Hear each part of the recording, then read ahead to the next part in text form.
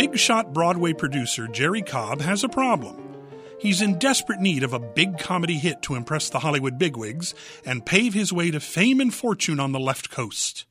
He's rented a suite in one of Arizona's finest hotels where he and Charlie Basher, his assistant, await the arrival of Broadway wunderkind playwright Danny Nebraska Jones.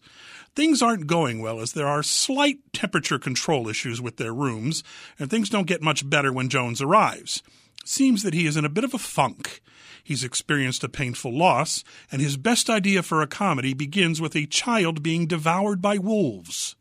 What lengths will producer Cobb, assistant Basher, and a surprise visitor go to in getting the script they want? That's the premise behind Robert Casely's A Masterpiece of Comic Timing, making its Bay Area premiere at Santa Rosa's 6th Street Playhouse.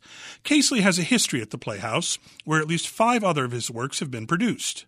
For his latest, director Craig Miller has gathered a cast of experienced farceurs, Chris Schlemp, Benjamin Stowe, Devin McConnell, and Rose Roberts, and has them running and jumping and crawling around the Studio Theater's nicely appointed Royal Palms Hotel set. They all play standard character types. Schlemp is fun as the dogged producer, willing to say whatever needs to be said to get what he wants. Stowe does what he can with a stock role as the nebbish assistant who's incapable of toughening up to the level of his producer boss, but gee whiz, he'll try. McConnell seems to be channeling John Turturro's Barton Fink character from the same-named Coen Brothers film. Character similarities aside, he is involved in some of the show's best sight gags.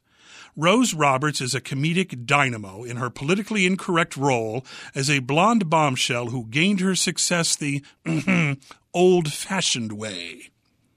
The show seemed a bit long, with Act 1 leaning heavy on exposition and setup, and Act 2, while moving quicker, with a major assist from Roberts, let a few things run on too long before the ultimate payoff.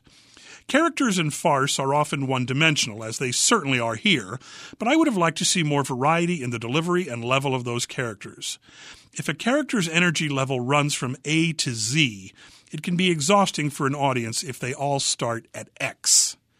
In an early scene, producer Cobb explains that comedy doesn't necessarily have to mean anything.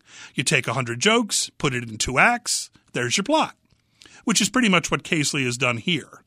Some of the jokes work, some of them don't. Some are original, some seem awfully derivative. They're all delivered with bombast, and the cast does wring a fair amount of laughs out of the material, which is nothing less than what I'd expect from a cast of this caliber.